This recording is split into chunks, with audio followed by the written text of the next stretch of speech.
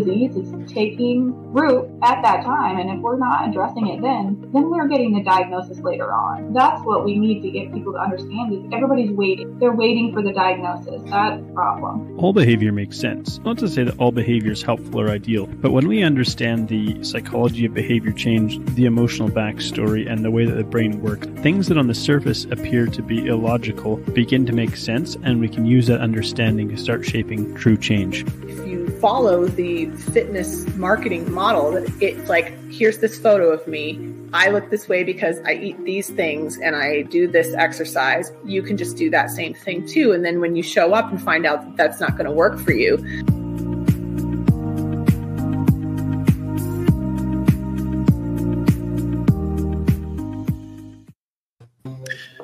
All right, welcome to another episode of Wellness Unfiltered with Deep Health Academy. I'm Coach John McClernand, your rockstar host, along with Chris, the professional cat herder and trainer of Olympians, Caitlin, the gut health specialist who helps people poop on a daily basis, and somehow we've thrown awkwardly into the mix Mr. Dylan Sessler, who is a mental health specialist, a life coach who doesn't want to be called a life coach, I think, if I have that right, because he does more than that, and it's a cliched term, but yeah, we're excited today because we're excited for every conversation we have. And today's conversation is going to be maybe a bit of a heavier one for some of the things we're going to talk about, but we might as well throw a bit of lighthearted stuff in there because I think all of us have some trauma in our background. And thankfully, we've done a lot of the work to get to a place where we can speak about it without being sad and depressed all the time. And so I'm excited to dive into today's conversation. I'm going to throw it over to Dylan and say, Dylan, why don't you give us a 30-second? Well, I think we allowed you 42 seconds in the in the pre-call chat to tell us what you do. I'm a mental health coach. That's what I call myself. So what I do is I help people walk through some of the hardest situations they've ever been through and help them understand how to think, how to really address the problems of their past and make them solutions for their future. And just develop a better way of dealing with the narrative the narrative of their life and kind of address anything that kind of gets in the way of enjoying this, this thing we call life. I love that. And, I was watching on TikTok, even though I'm not on TikTok, I was deciding to stalk you anyways. And you had a quote, and it was something along the lines of, as long as you keep looking back, your best days are going to be behind you. I might be butchering that one a little bit, but I really appreciate what you shared there because having been through trauma myself and some pretty dark days through my 30s as a result of trauma and PTSD, there is sometimes a wonder, like, how am I going to find my way out of this? And the number of different ways we kind of choose to find coping mechanisms to deal with like what's going on inside our head, because it can be very, very difficult to escape from.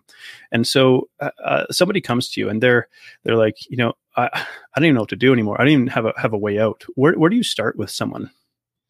Well, first thing I do, as I assume all three of you kind of understand, is I have to learn, right? Like I have to understand what it is, what mindset you're actually in to actually understand where you're going with that.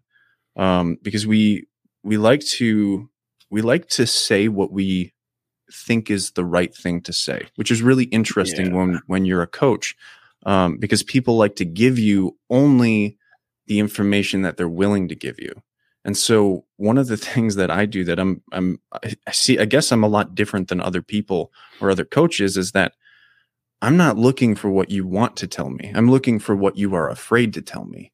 Because normally when we're talking about mental health, when we're talking about these deep internal battles and these struggles that you're facing, it's what you're so uncomfortable with exposing that is what is literally crushing you. And when you can really begin to be honest about that, when you can clarify that you can be safe talking about these things and exposing these things, that's where I go. And, I've had a number of clients, come to me and just be like, you're a wrecking ball of perspective. And I oftentimes I'm like, is that a good thing or a bad thing? And I'm like, you know what? If people keep coming, it's obviously a good thing. If they don't come, we'll address that in the future.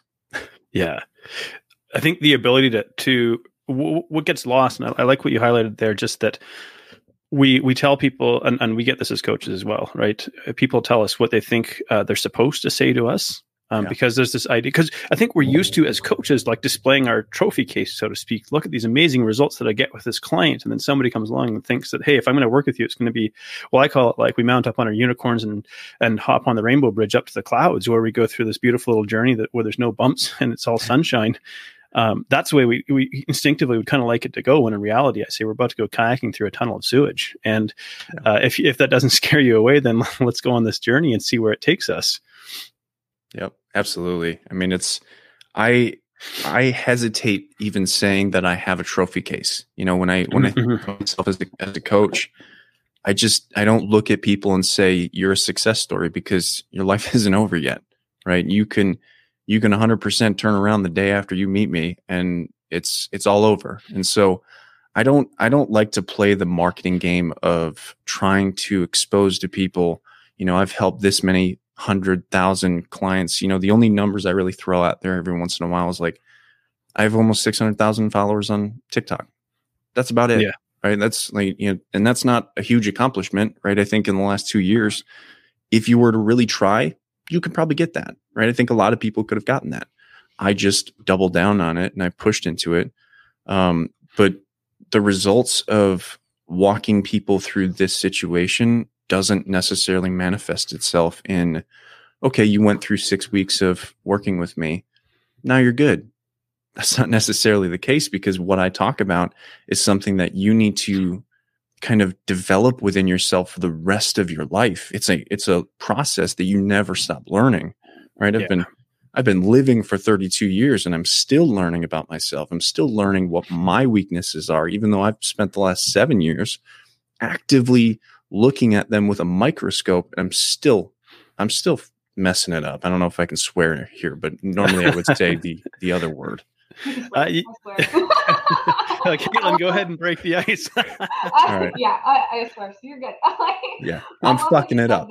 Yes. That's my favorite word. I don't have my fuck pillow in here though. But, I should though, because sidetrack 1 second. My mom watched one of these today and complained about my background. Hi, Mom.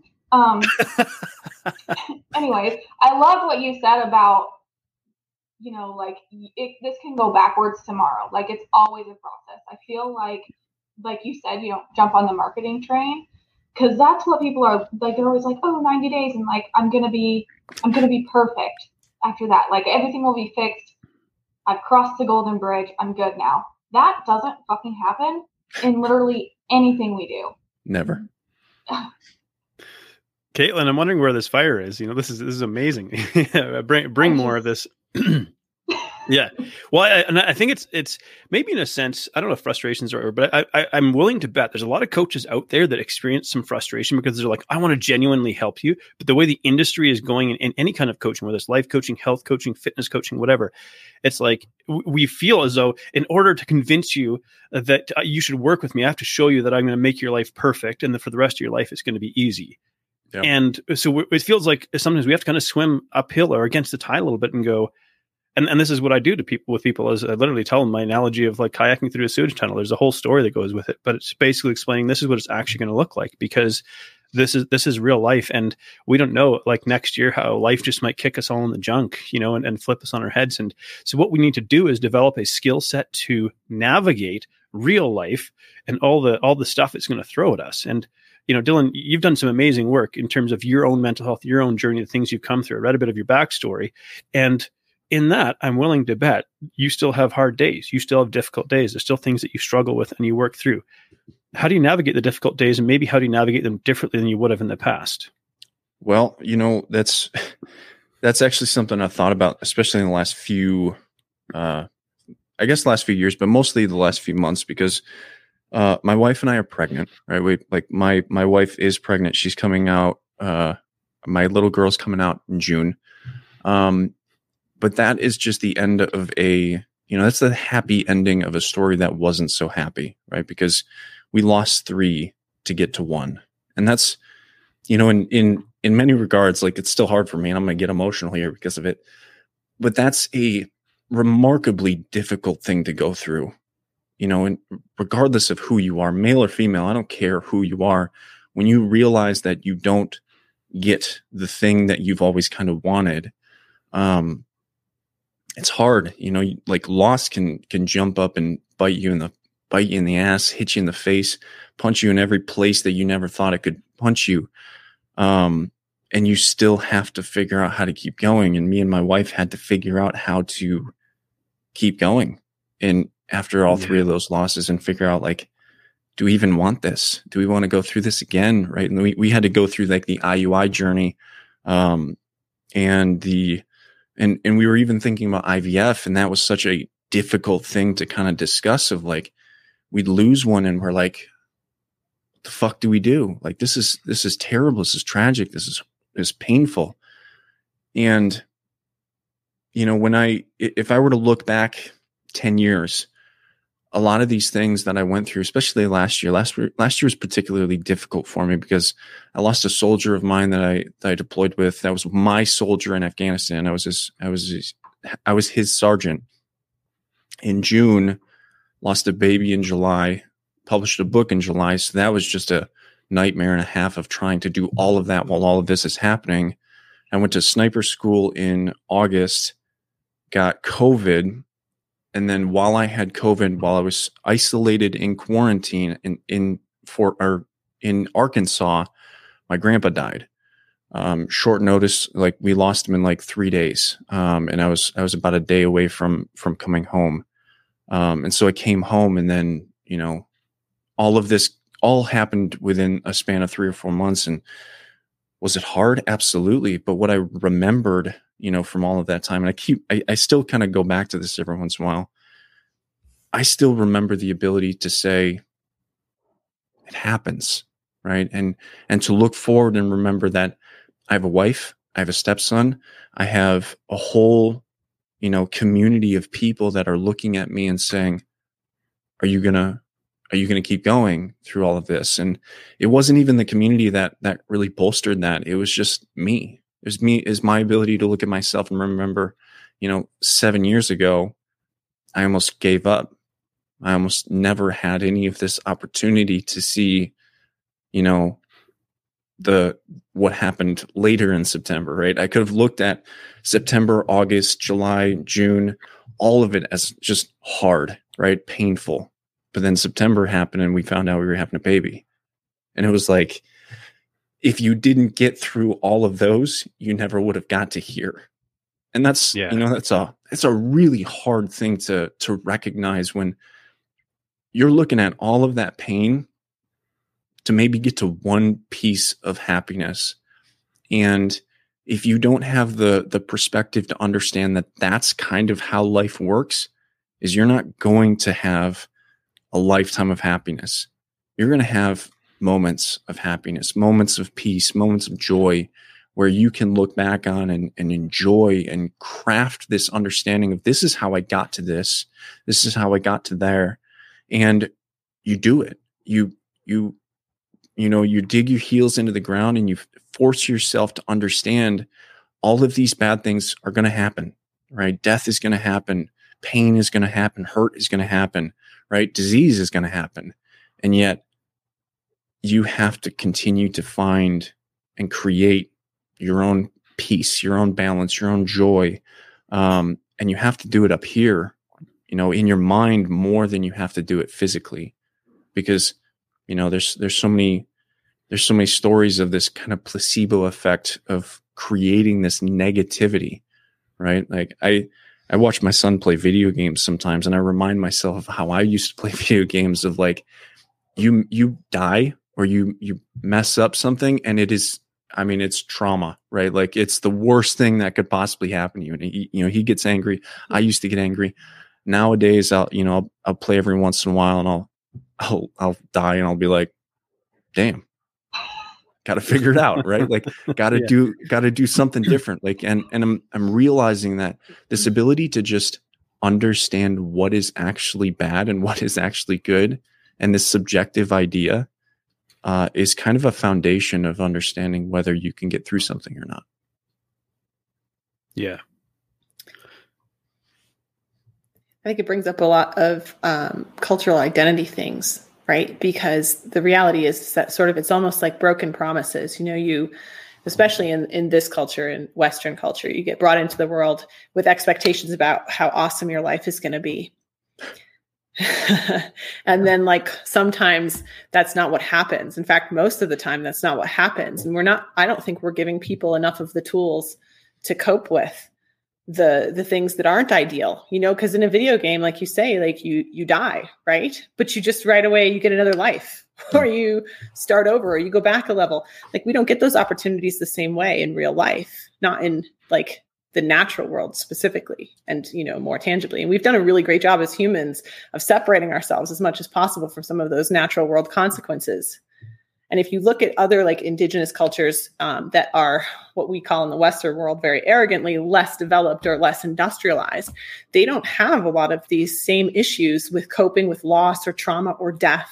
And the rituals that they have around these events, because that's what they are, they're events, they're life events, are very, very different and a lot more rounded in the emotional sphere, right? So it's really interesting to see how people how their expectations about how life is supposed to be generate their trauma response in a lot of cases. So I don't know how you feel about that. And having been to Afghanistan and fought in that environment, like I'm sure you have some really interesting perspectives on that.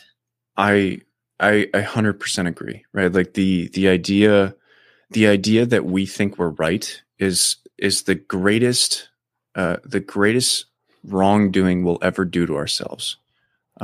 We have no idea, right? When we look at life, when we look at, I look at myself and I consider myself somewhat of an expert, right? I'm not. I'm dumb, right? Because we just don't have the knowledge, we don't have the information, we don't have the capacity to study and understand everything that goes into what mental health really is. Do I have a little bit of experience? Absolutely, right? But I don't care how many books you read. I don't care how many people you talk to. I don't care how many things you think you understand. There's always going to be something that you don't.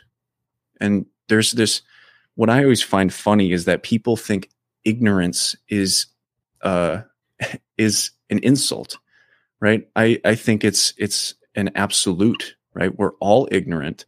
And when we try to prescribe, whether it's cultural or not, when we try to prescribe anything as we know this to be right, whether it's religion, whether it's finance, whether it's mental health, it doesn't matter. Like even us right here, if we try and prescribe something as this is what is right or wrong, we're wrong.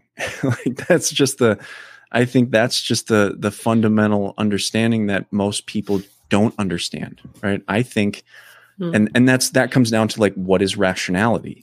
And what is logic? And I kind of look at rationality as being everything you've ever felt is valid, right? Every feeling you've ever felt is valid, because if you understand that your body was right, you start to understand how to actually functionally look and say, but how I reacted was wrong, right? And start to clarify that my body's going to naturally react this way. And then you start to apply logic and start to understand, I understand that I can accept that my body's going to do this. But now in response to what my body does, I have to clarify my thoughtful response and my logical response. And then we start to clarify what is actually right and wrong for us and not the world, not everybody else. And that's, it's a difficult conversation with people. And I think it's the best place to start. When you start to clarify what is right and wrong, I think you really get a long way in life. When you clarify, you mean what's right or wrong for you personally, right? Because we call this, identities, priorities, and values in the precision nutrition coaching world, right? And it's one of the first steps that we go through is like, this is the first place we start, because until then you can't develop a decent action plan out of the situation that you're in. Yeah. No. And this brings up kind of just an interesting thought, because, kind of what you're expressing is we can't necessarily be certain in like the absolute correctness of any ideas that we hold. Yeah. However, I would say that in order for us to function, we need to anchor to something. Otherwise, we end up just kind of floating around in this. We potentially start arguing from the position of, well, this is my truth or my lived experience. And I hear some of this language get used, and I guess I'm trying to like push back just a little bit. Go for it. To provoke, to say, like, at a certain point we do have to accept certain things or hold them to be true for now, but I think hold them to be true with the idea that until we get more information or until we learn something new that might change this perspective. And why I bring that forward is, again, just this idea, and maybe I'm speaking more from even personal experience. I remember like being in the depths of like an episode of anxiety and just feeling like I was just like staring into this pounding blackness that was trying to swallow me, and feeling very disconnected and very unanchored to anything. It was a very disconcerting feeling, and it would even feel like I was almost floating out of my body. And I think it's like a response of like I'm trying to completely check out from this whole thing. All of that to say, it was really, really valuable to have something or someone to anchor to sort of bring me back to this place.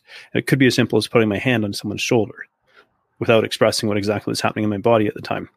And so I agree that we can't really, or we shouldn't really speak in absolutes, because we are very ignorant in our understanding of all of this. We simply don't have the knowledge. But I'm grateful that we're starting to explore this and have these conversations and want to learn and want to expand our knowledge. Yeah,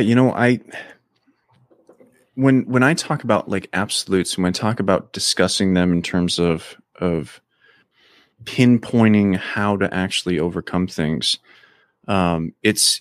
it's more about understanding the perspective that you hold than it is about understanding everything out there in your identity and everything. It's about really taking stock of how you're honest with yourself, right? Because we like to say, maybe Christianity is right for me, or Islam is right for me, or Judaism is right for me. And then we put stock into what Christianity says is right or wrong for us. And we don't take stock and look at what our body is actually saying in these realms of saying, well, Christianity has justified marital rape for a really long time. And so for some reason, as a woman, I don't feel like this is right. But because Christianity has said it in the past, and I don't want to just make fun of Christianity, but all religions have really done this in the past, in one way or the other. The justification of right and wrong that limits our ability to express ourselves and feel what we need to feel physically is really where this discussion should focus. I think, when we talk about right and wrong, it's really about developing, is our body actually in agreement with us when we say this is what's right for me? When you talk about anxiety, right? There's clearly something within you, or right. You mentioned disconnection. This is a really interesting kind of segue into, how I discuss suicide, right? Society likes to look at suicide and say suicide's the problem, right? Look at the veteran community, 22 a day, right? Suicide's the problem. Well, no, the fuck it's not, right? Because the Army has created this sense of be silent, because every time you speak, you cause a problem somewhere, right? You have to be a part of the team. You have to be a functioning member of the team. And if you start telling us you have problems, well, then you're not a part of the team anymore. And so, that disconnection is really where the problems lie when we're talking about humanity, I think, personally. Am I right or wrong? I don't know. I'm hoping to find out. But from a cultural anthropology perspective, you're not going to get any argument over here, because the reality is there's always this push and pull between independence and collaboration in the human species, right?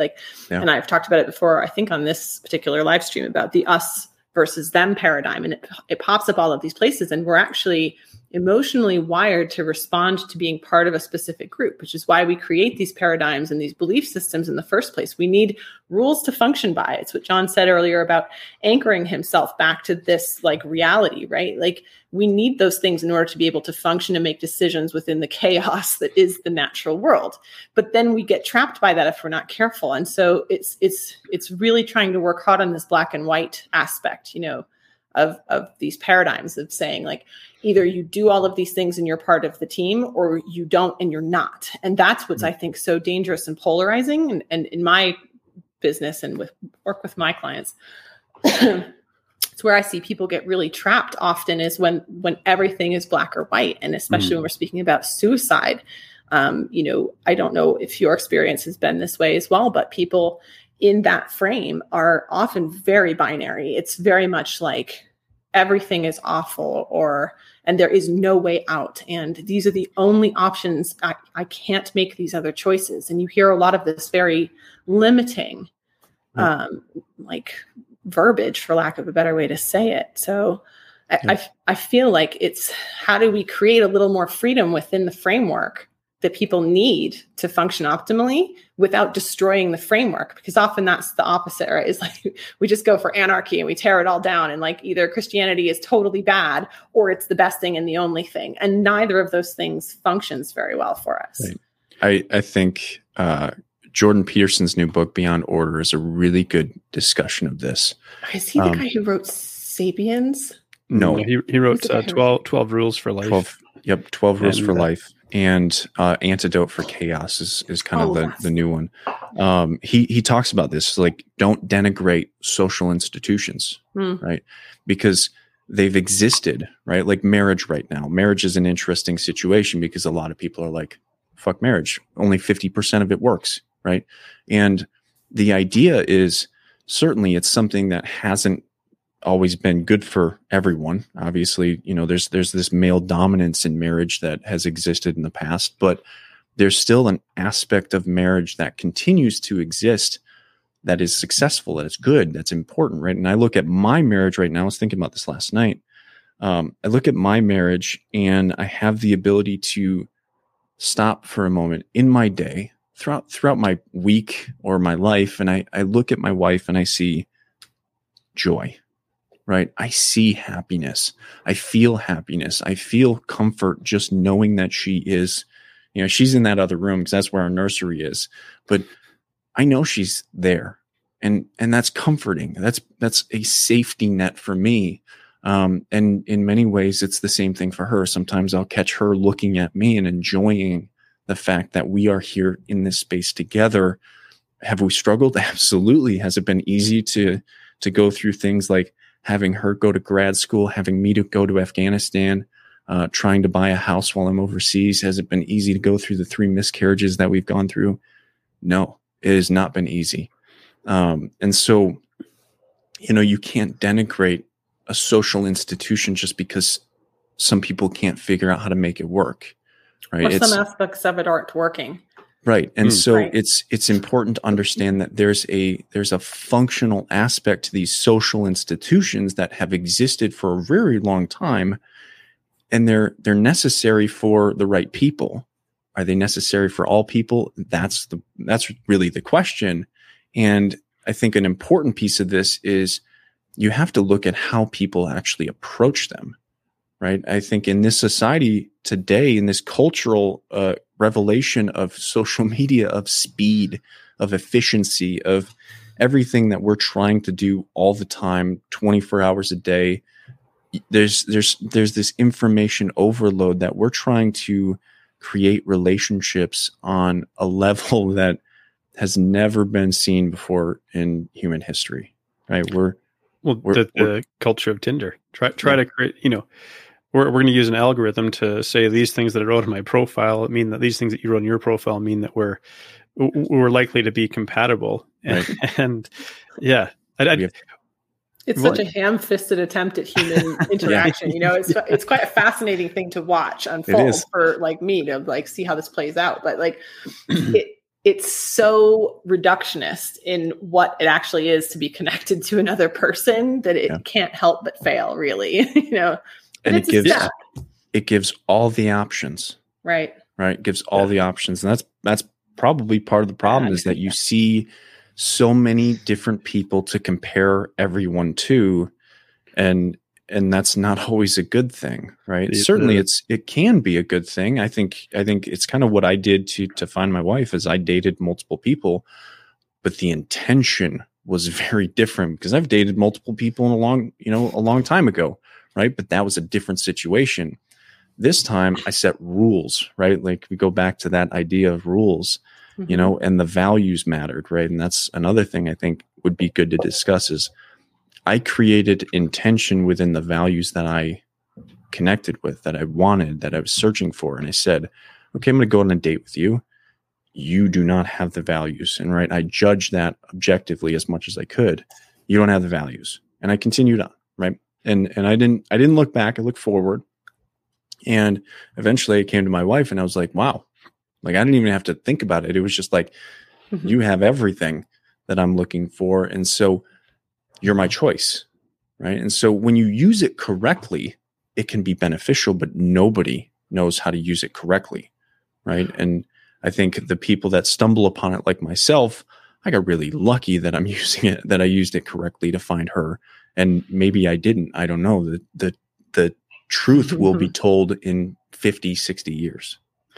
Well, I think what's fascinating about even this discussion of sort of marriage and relationships and the failure and breakdown of it is perhaps once again, culturally, what we've done is we've romanticized the idea of human relationships to the extent that we start to think there's something wrong here when my relationship doesn't match up to what I'm being presented with, whether it's in media, digital media, social media, and it's created this distorted sense of expectation and also that the solution is just to quit. The solution is just to walk away because this is too difficult and there's an easier way out there and so on. And, you know, I would agree, like my wife and I have been together for 17 years and there's been a lot of bumps in the road. My wife's watched me go through just a crazy journey but she stuck with me the whole way. And because we actually just started with this ground rule that, hey, we're in this for life and we're going to figure a way out of this. And so we had this one rule that we don't go to bed angry. And that meant we stayed up all night some nights until we finally came to a conclusion. And I got to give credit to my wife for being kind of stubborn in this respect that we're going to stick to this rule, that we figure this out and keep this going. And, we've got a better relationship than ever now as a result of that. And it's really exciting to see where it's going to go. And I think I wouldn't have got here if I hadn't been willing to sort of stick it out in those tough situations. And the other part of it is because I think we sort of live in a bit of a throwaway culture, and maybe I'm call me old fashioned or traditional or something, but I have something that like money can't buy. So I have a relationship I've invested 17 years of my life in. It's almost, that's 45% of my life has been invested in this human relationship. That's a lot. And I don't get that back.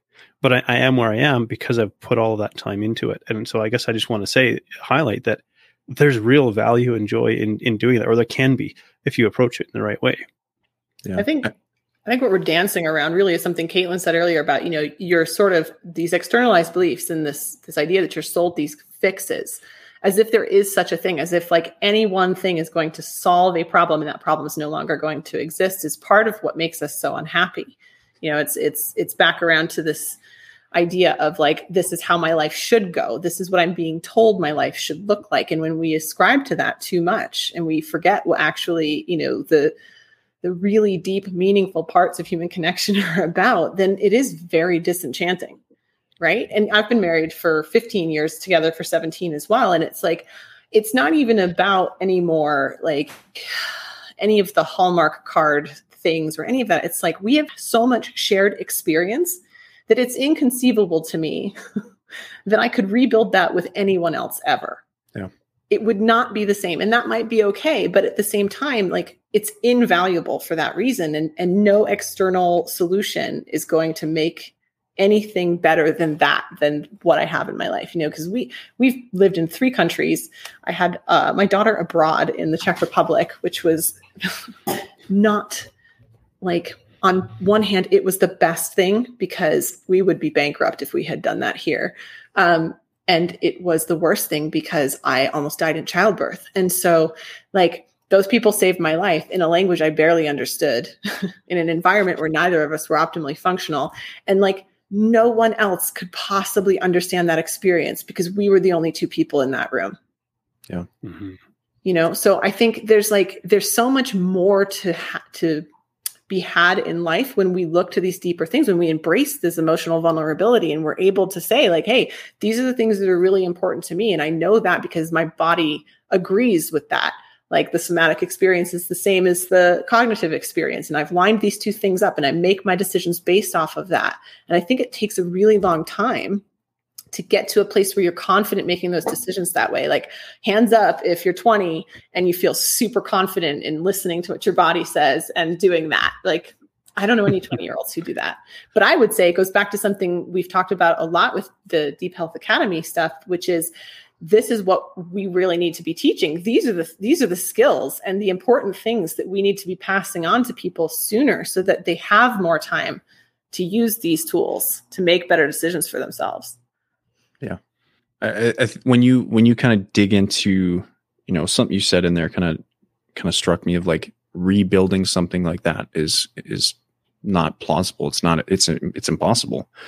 The building of it is kind of the powerful piece of that, right? Mm-hmm. I would say John and Chris, and Caitlin, I don't know if you're married, but this idea that when you come together with someone, if you've lasted for 15 years and 17 years, well, guess what? You did the work to define something that creates connection, right? And that's something that I think I have really kind of stumbled upon in many ways of like, I've defined my values to a point of, I know exactly who I am, right? This confidence to look at myself and I know exactly what makes me happy, what makes me tick, what makes me want to do what I want to do, in many regards, not all, but many. And then I have also looked at my wife and I've said to her, what is your definition of love? Right. And because I've defined love in my own terms, and what we did together is something that I know will stand the test of time because we built it together. We had the discussion. We created this almost rule, this set of rules of mm-hmm. saying, this is how we operate in our relationship. And, we don't struggle with that idea because we can look at each other and say, well, that's not necessarily how we defined love. What do you think about that? And sometimes it's a little bit more sharp and a little bit more pointed sometimes, but it always happens. But sometimes you're like, you're right. And you can't deny that. You're absolutely right. That's exactly how we defined it. And the way you explained it makes me guilty. And I have to, sometimes I have to take a step back. Sometimes she has to take a step back, and we have to look at each other and say, I made a mistake, right? and own up to that, because we created something that is functional for us. We're both happy with it. We don't struggle with the idea. And so we've built that. I'm sure Chris, you've built that. John, you've probably built that as well. And so when I look at that, there's a lot of different words that people don't know how to define, right? Mm-hmm. That we use every single day, right? I think love is one of them. I could ask all of you, what is the definition of love, without looking at a dictionary, and you'd all give me different answers. I guarantee it, right? There might be somewhat the same. You might unconditional or action or doing or giving or whatever, but they're not all the same. And if we try to come together with a different definition of love, and so we're doing different things, it's probably not going to work out. And that's part of that connection, is really the ability to communicate. And that's one of the things that I work with a lot, is we can't communicate in relationships. So we create this us versus them because there's disconnection. Well, and you have to create a collaborative language. And I think this is where languages come into play as well, because as larger groups of people, we have whole different languages where we just literally don't even make the same mouth movements to communicate with each other, right? And even within one language, love can mean something completely different to mm-hmm. 5 different people in the room. And I think this is the foundation of human belonging, right? And this is what some of the social media culture and some of the more instant gratification culture strips away from us, is this deeper sense of collaborative, creative rulemaking and standard setting that allows us to then be really cooperative and exceptionally functional, right? This is why we excel as a species, is because we are flexibly collaborative. Mm-hmm. And so when we lose that, go ahead. I was just going to say, Dylan, you'd mentioned Jordan Peterson, and I thought about something he discussed. And I know, Chris, these are 2 names that make you smile a bit sardonically, but mm-hmm. I believe he was discussing this on the Joe Rogan Experience. I knew that's what podcast. You were going to say. Yep. But But I really enjoyed what he talked about. And he was talking about music, because I love music, and music and languages are quite closely connected.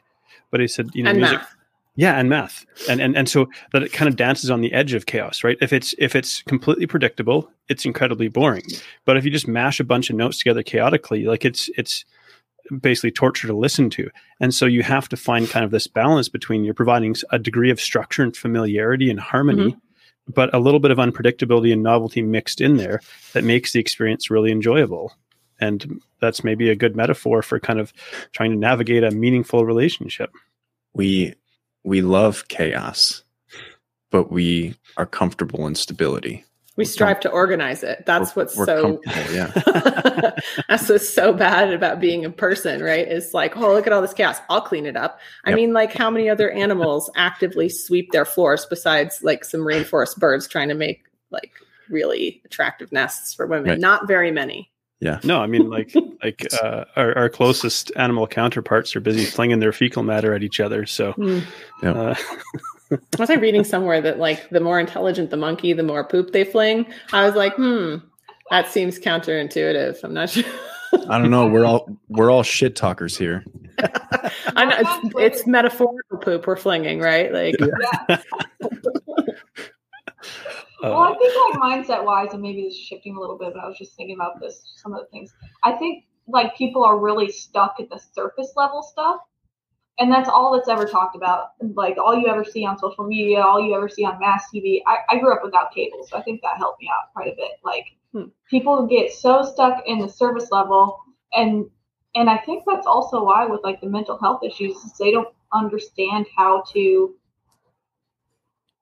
like go in deeper, and they think that that's like some sort of woo-woo thing, especially with all that you also see on social media. And all that you also see on mass TV, they're like, oh, well, that's weird if I sit down and I actually take time to think about how I'm feeling in the moment, like what emotions I have, like they can't dissociate between like the voice in their head too. I mean, if they have that, some people don't. And realize like that's not necessarily me, and I can change that, but it takes time. I like what you're articulating here, because just before we started recording, I talked about having my first, I think, sort of real in-depth somatic experiencing treatment. And it was very fascinating because I have this hip issue that's been coming up, and it's been going on for about 2 years. And I've seen many different treatment providers and really couldn't come up, we can't find anything structurally wrong with it. And so it was suggested that I try somatic experiencing. And I don't know how it... Can you pause and just describe what that means? Because I think that's one of those terms where people, they hear that and they may not know exactly what your experience was. So before you tell us about it, maybe. I'm like, well, how do you define somatic experiencing? Because it's like an umbrella. Well, it's an umbrella practice that usually attaches onto another one, whether it's physiotherapy or massage therapy or even psychology and counseling. But it's this idea. I'm like, man, I don't know how to define it. It feels very nebulous to me. What happened when you went? Can you explain it? Well, so I can kind of jump in for the somatic experiencing idea. So basically what somatic experiencing is, it's this internal renegotiation of the narrative, right? And so what you're doing is, because your mind is so powerful, you have the ability to create a narrative of an event. Let's say you get in a car accident, right? And the car accident is particularly traumatizing. And let's say you develop a tic, right? Some would call it, what's that? What do you swear? Like a spasm or spasm or something like that. Yeah. Right. And so some people might look at that and say that's Tourette's, right? But it's not. It's simply a trauma-focused spasm that your body has induced because the trauma was unprocessed. And so what somatic experiencing does is you go back into this narrative that is completely defeating, right? It's very defeating. And you come out of this with, all sorts of bad experiences and bad memories and bad thoughts, bad feelings, right? You redefine and renegotiate this narrative to create victory, create success, create whatever you want. But it's this creating this feeling, right? The feeling of overcoming, the feeling of getting through this, the feeling of processing, if you want, to the point of your mind is actually recreating the the memory proteins, because every time you think about something, a memory, you rebuild the proteins. And so those proteins then enhance and redefine your feeling experience of whatever it is you're going through. And so somatic experiencing is basically a renegotiation of the narrative of that event. And it's a continuous process to a point where people literally heal themselves because of it. Well, we're And changing not just the neural mentally. network, right? We're changing the neural path that it's taking in the brain. Yeah, it's all sorts of different things. It's mental, physical, emotional, spiritual. Yeah. And then as far as this pertains to you, John, it's actually manifesting as physical pain for you, right? But because you're not finding any structural issue, right? There's nothing structurally to work on. And so the next step you've taken is to go and say, okay, is this pain being generated somewhere else, possibly in my head? Yeah, well, of course, in my history, I have two motorcycle accidents and a car accident, all injuring the left side of my body. And they happened over like 16, 17, and 20 years ago. And so, but it started to manifest about 2 years ago again. And it seemingly came out of nowhere. There was no injury. It just started happening. And it was my physiotherapist, who does a bit of SE in her own way, said like the body will sacrifice a muscle to protect an organ. And I was like, well, that's an interesting thought. So there's been a lot of sort of digging around there. But this time around, it was very gentle touch on the body. I think just to create like a very subtle nervous system response on a specific area. While she was asking sort of inquisitive and exploratory questions, asking me to describe some of my history, some of my family history. And so there's a lot of really interesting things connected to it. Very permission-based language. So nothing is forced, nothing is pushed. It's extremely gentle.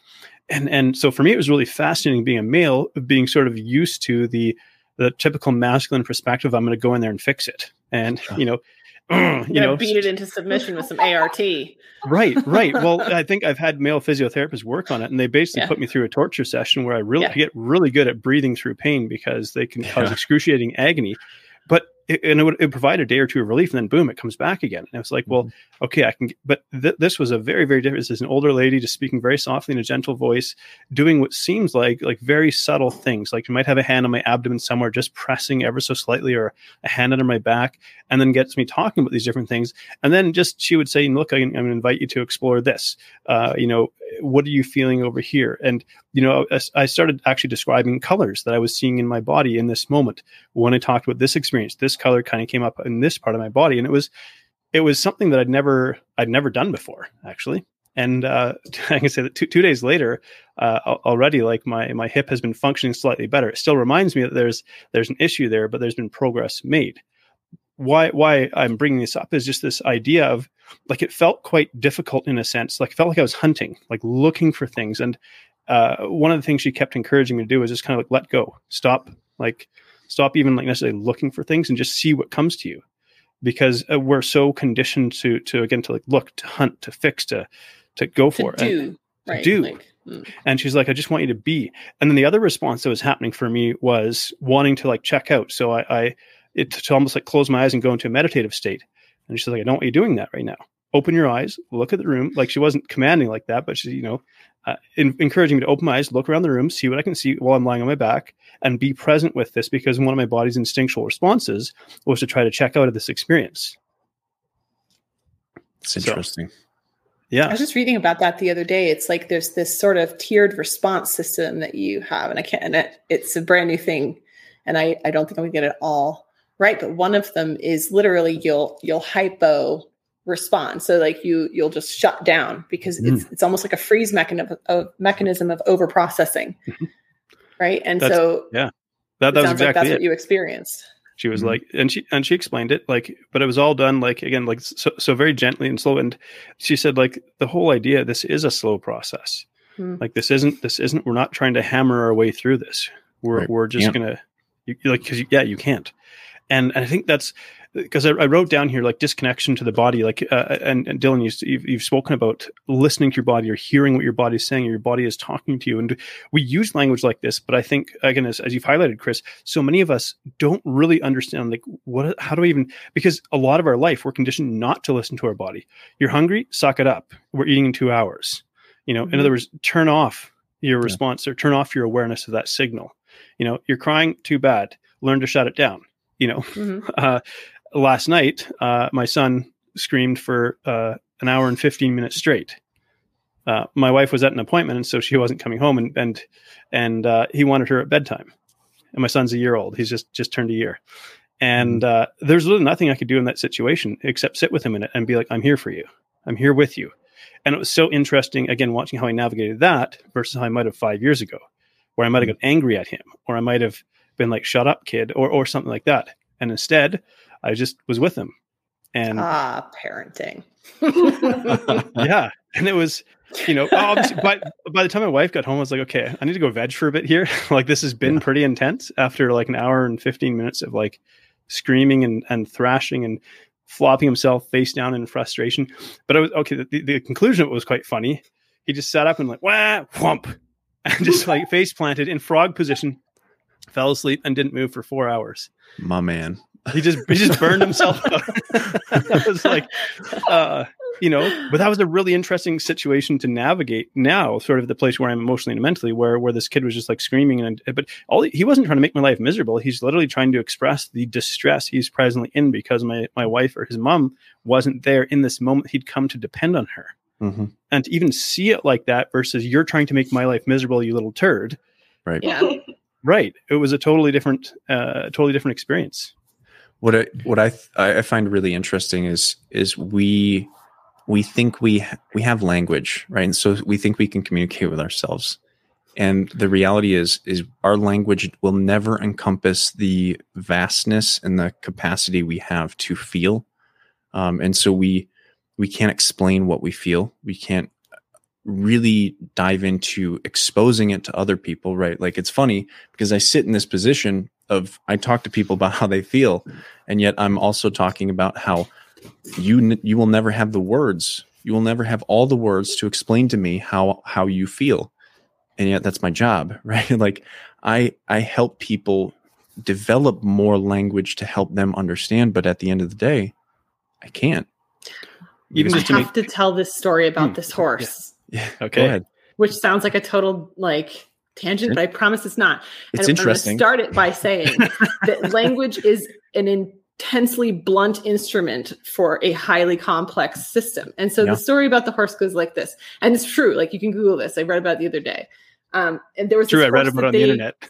I read about it on YouTube in a video. That's how I read it. No, it's not it. But interesting. Anyway, so there was this horse they were convinced could do math.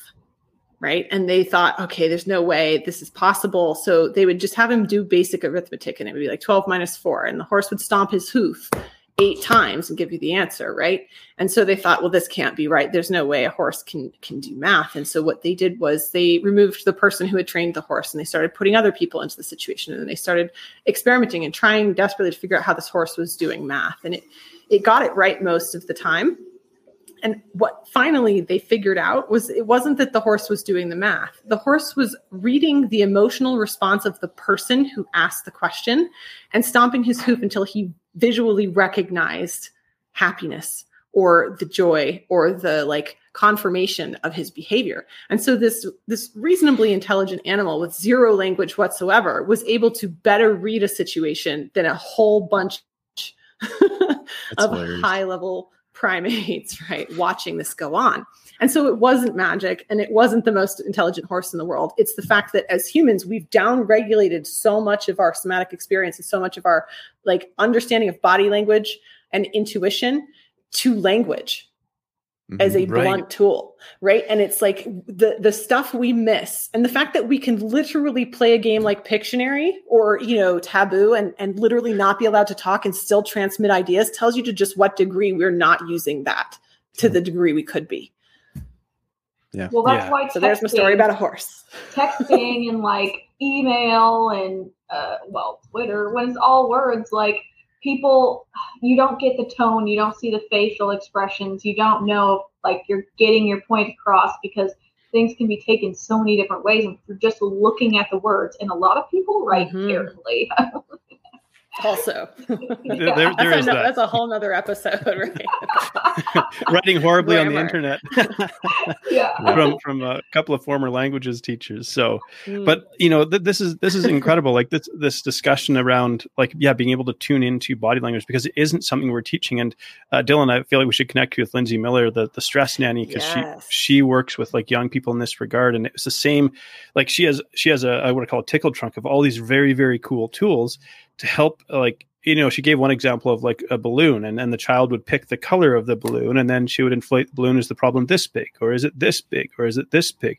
And then she handed them the balloon and said, okay, you now have 3 choices with this. You can walk around and hold this if you want to. You can give it to somebody else, or you can just let it go. And, every kid likes to let go of a balloon and watch it, blow around the room kind of thing. But it was so powerful, because it's yes, their brain isn't linguistically developed to the extent they can communicate the way that we would as an adult. And yet here she was able to effectively convey a concept that got them to let go of something, a worry that they were struggling with a balloon. And these untapped tools and resources. And Dylan, I really appreciate what you shared, just in terms of saying, look, we're going to use words here, but the reality is there's never going to be enough words, and that's okay. We're going to use them in the best capacity we have, because they are a useful tool, but understand, because, think about going back to my son's experience here. He didn't have words. Sure, he babbles and he's got a few words and it's really cute and all the rest of it. But this was his attempt at communicating distress in his body. That was it. And he was using the strongest tool he had to let me know of his displeasure that mom wasn't here. Yeah. And so, because that was the strongest feeling he was having, right? And I think we spend so much of our lives parenting, down regulating the emotional response our children have, that we set up these issues for later, right? Because that's what we're doing, right? We're layering in all this social programming to say it's not acceptable to say how you feel. It's these feelings are acceptable. These feelings are not acceptable. And these are the acceptable ways in which you can talk about or express these feelings. Other ones are not acceptable. And it goes back to that rule book, right, that we've created. It's arbitrary, and we do get to change it. And we don't have to stick with rules that don't work, but it's a painful process, right? And so it's interesting as parents, how do we navigate that now with that new sort of paradigm of actually, I need you to be able to express these emotions. I also need to teach you how to deal with them, but I haven't mastered it myself necessarily. I find it really remarkable where we are, in many facets of society, right? Historical, societal, all of it. But social media is a particularly interesting subject for me, obviously, because I'm an influencer. I'm on it. I use it. I see it every single day. And John, maybe this will be an interesting conversation for you with how you see TikTok. But I look at how Facebook engaged people in 2007, and how organic reach kind of blossomed, right? And we were able to connect with people we've never heard of and we've never been able to before. Certainly the internet was kind of the purveyor of that, but social media is the connector on internet. And you see YouTube, you see what Instagram did. Obviously some of you have you're here for a reason, probably because of what Instagram did, right? And so I'm here essentially because of what TikTok did, right? I found a platform, in my life, I've watched social media grow up, and now I found a platform for myself where I was comfortable enough to step out and start talking about, suicide on an app that was built for dancing, right? And the remarkable nature of that paradox is not lost on me. I find it quite funny sometimes. But what it's really allowed us to do is TikTok came out for a reason. It's because Instagram is relatively fake and Facebook is for fighting families, right? It's the drama, right? YouTube is for the how-to projects of learning whatever you want to learn.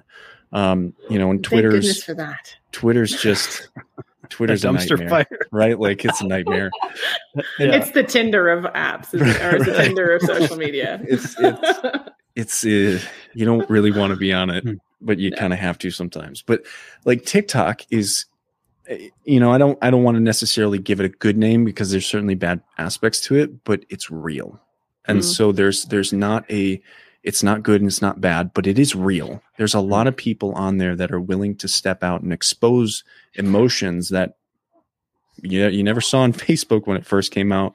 You never saw on Instagram when it first came out. You never saw on YouTube or Twitter. Like Twitter's interesting again, but TikTok is very different. And we are being exposed to emotions and that expression, that openness of expression on a scale because of TikTok that has never been seen before. Mm-hmm. That's the interesting thing is, I found this specific platform at this specific time in my life, where I'm a part of it, right? Like I'm actively building this kind of notion of what I see TikTok as, and it's coming true. And I don't think it's coming true just because I want it to come true.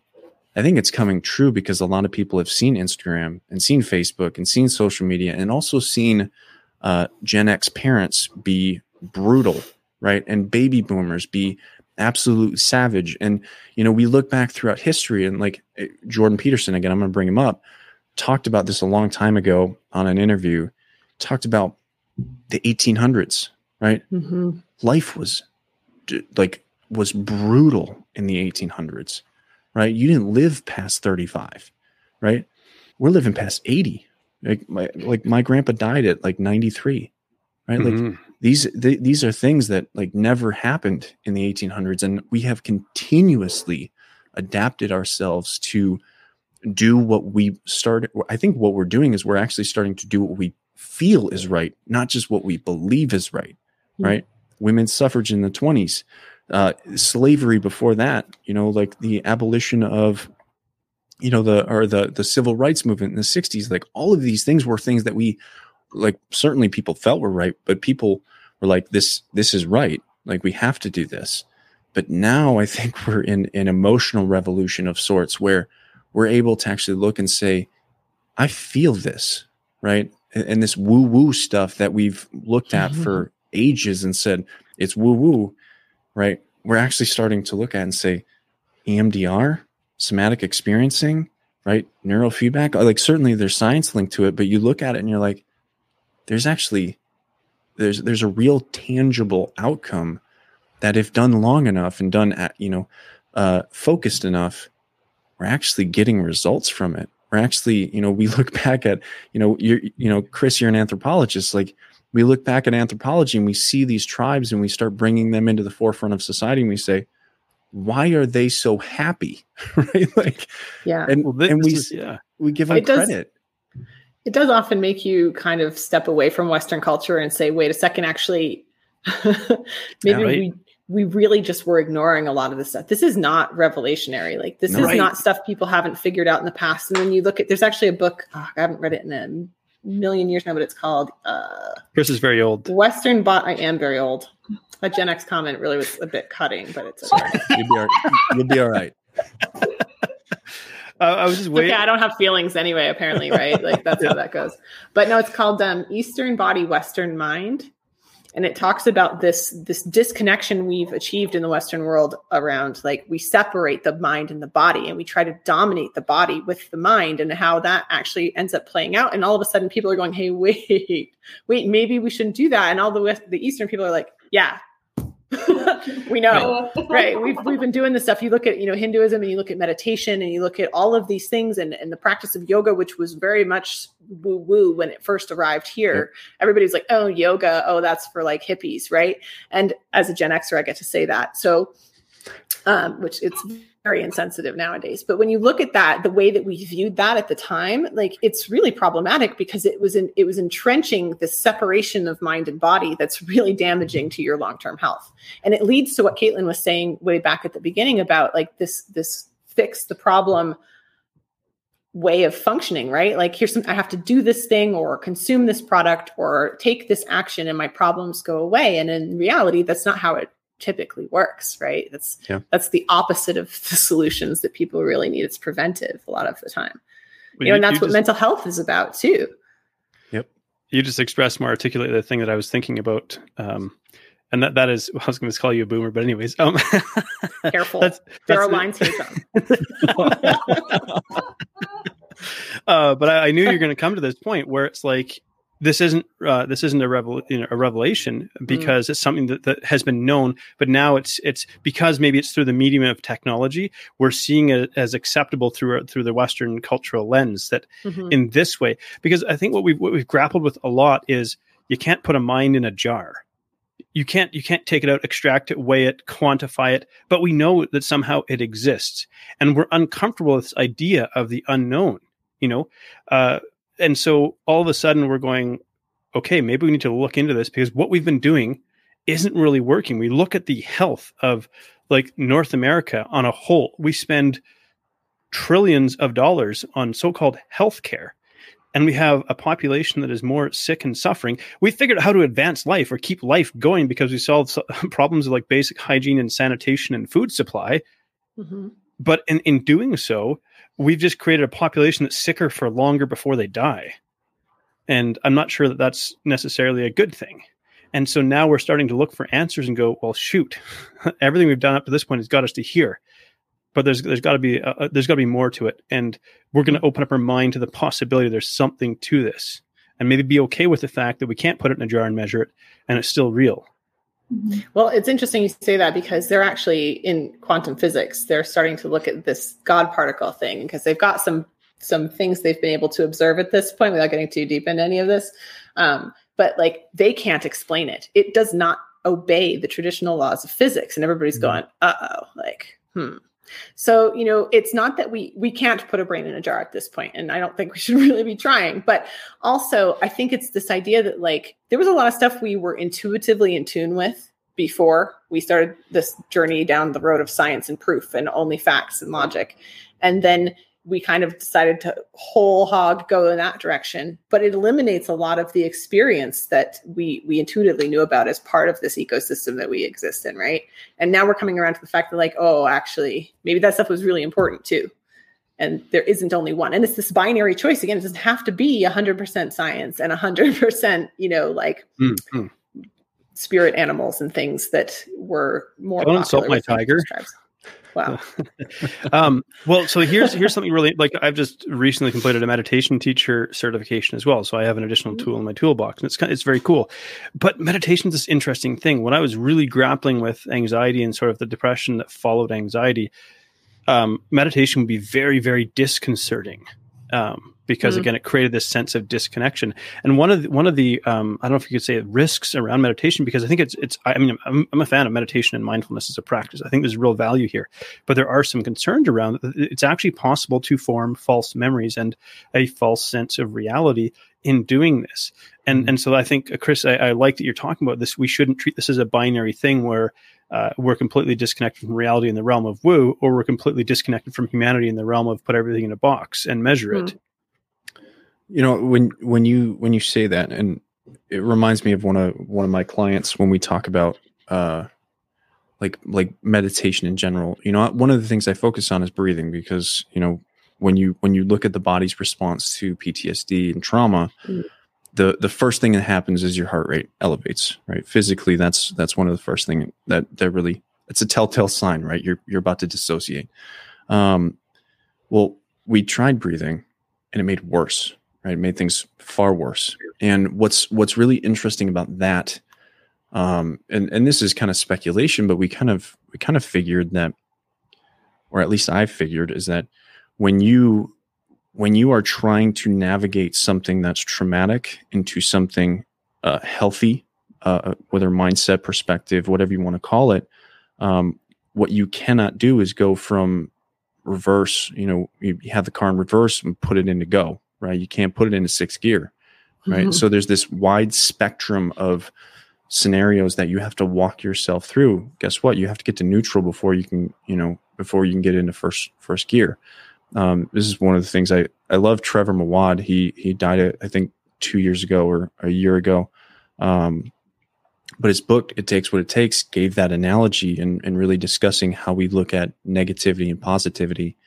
But I look at this, one thing we haven't really talked about, we've talked about this disconnection that society's building, right? But I think we look at it too macro, right? We're looking at society when the reality is that societies are built on people. They're built on families. They're built on social structures that are a lot smaller than just 100 million people. And so where the micro disconnections happen are within the interactions between families, right? How did your dad talk to you? How did your mom talk to you? And we talk about that. If you're trying to overcome how your dad talked to you, or realistically, you probably don't even recognize how your dad talked to you as being bad. But you look at what you think now is like, I can never feel good enough for anyone else. Why? Right? And then the question becomes, well, where did that come from?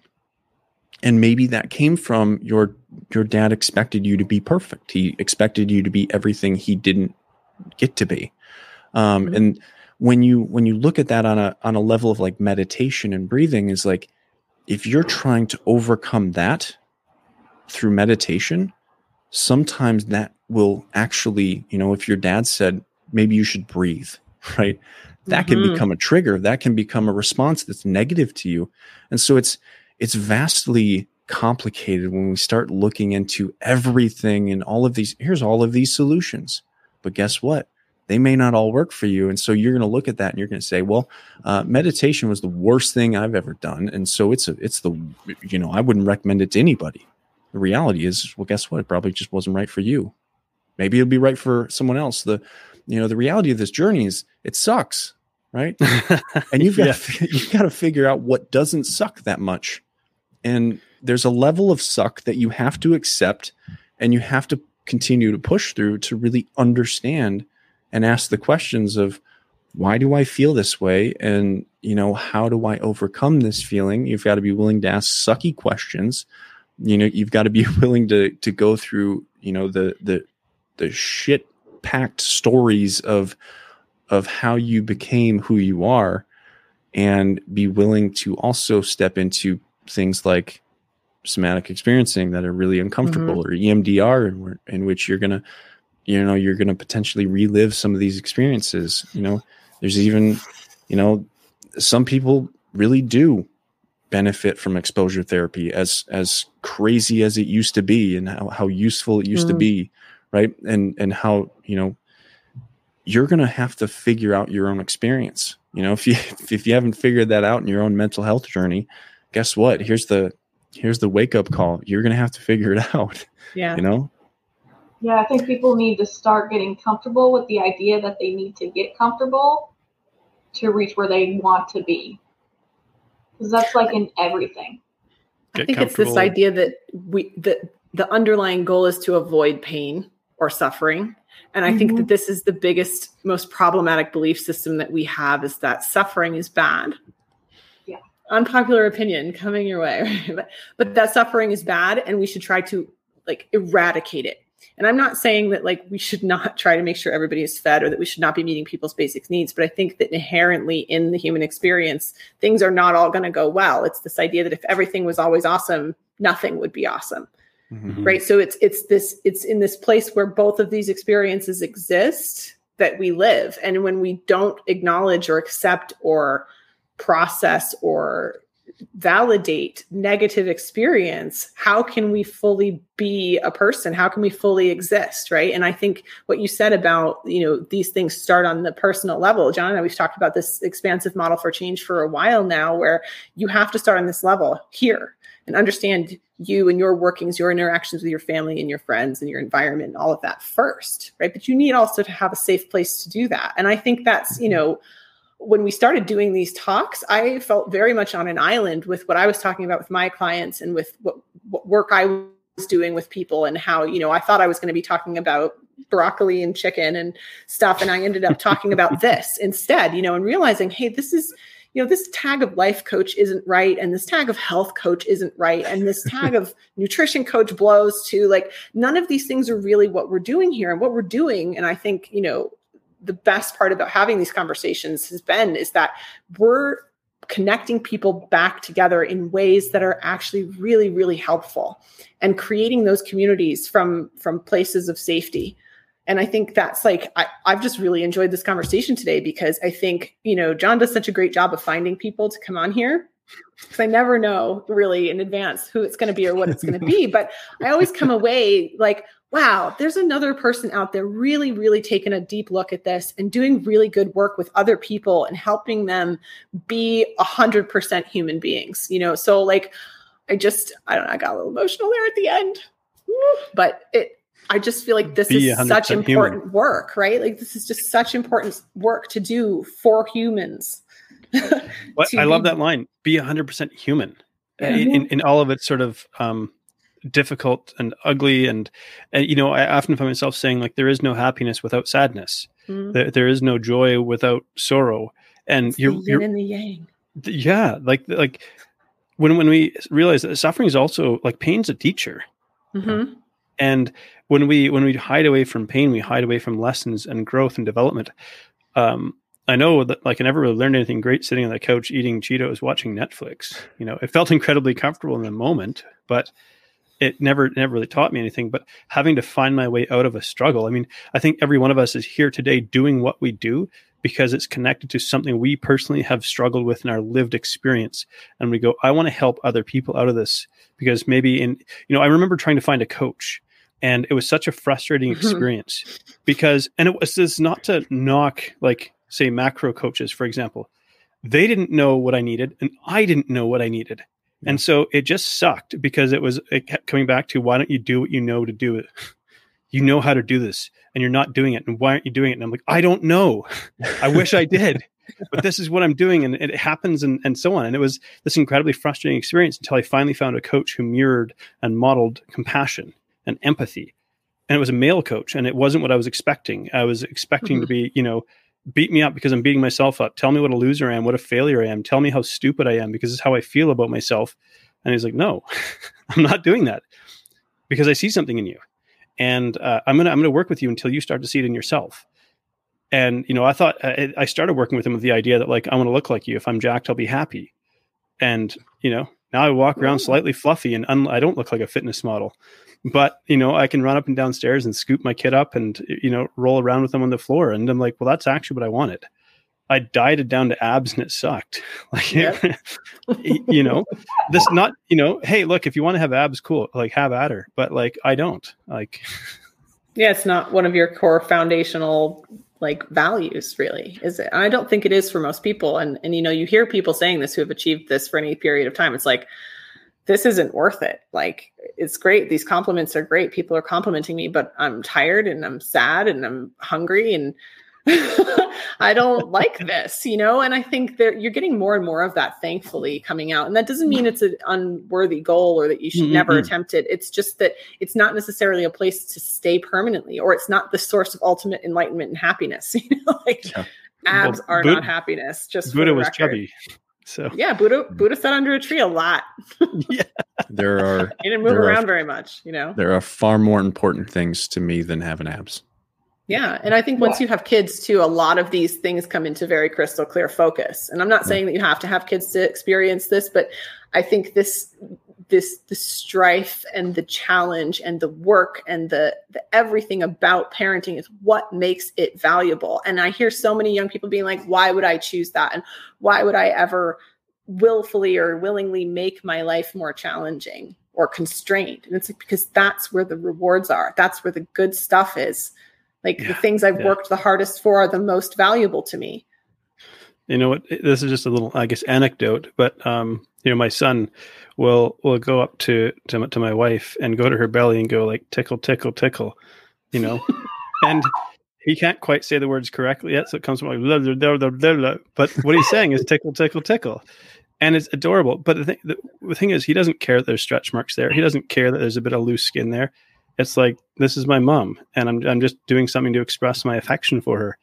And it's moments like that where you go, this is all worth it, Yeah. Nobody's programmed him otherwise yet. Yeah. And I think this is one of the beauties of having young children is you realize just how many layers of programming we're all wandering around with. Yep. Because they're just raw emotion and like action and whatever they feel or think they do. Yeah, no filter. No. I'm determined to show him what healthy, like masculine emotion looks like. I probably kiss him 1,000 times a day. Like I just pick him up and it's the first thing I do. Kiss him on like every part of his head and just hold him close because boy, they grow fast as well. Now I'm feeling sentimental, but I do that with my cats. Yeah. And I see, and yet to date, there have been no cats in my area, just for the record, John. Me either. I feel this is a cat-free day for both of us, Caitlin. Well, look, I've absolutely loved this conversation, and it's clear we could probably talk for quite a while longer. And for everybody who's watching live, I also appreciate that you tuned in, and I hope you found real value in this conversation. There's so much more to be said in this area, and I think it's really valuable for people to look out folks like Dylan here. So, Dylan, if people want to find you, they want to know more about what you do. Where do they find you? TikTok is probably the number one place, but probably if you want to find me, you can just Google me, and I'll probably show up on TikTok. My website's www.dylansessler.com. Pretty easy. If you want to find my book, it's on Amazon. It's in Barnes & Noble, Target.com, all sorts of places. You can find me all sorts of places. Yeah. Very, very human and down to earth for a social media influencer. So it's a real pleasure. Thanks everybody and have a great day. That's because he's on TikTok. That's on human. Instagram. That's right. If you were on Instagram, you'd be an inhuman monster. But I'd be weird. I'd be fake. I'd be like, I don't talk about suicide here. You, right? Lots of butt pictures, lots of booty pictures. That's why I never became Insta famous. Is I didn't put on Gymshark pants, and I should have done that back in 2018, but I didn't. So I've got a couple on mine, so I can't talk. On that note, we're going to wrap up and say thanks everybody for tuning in, and we'll chat again soon.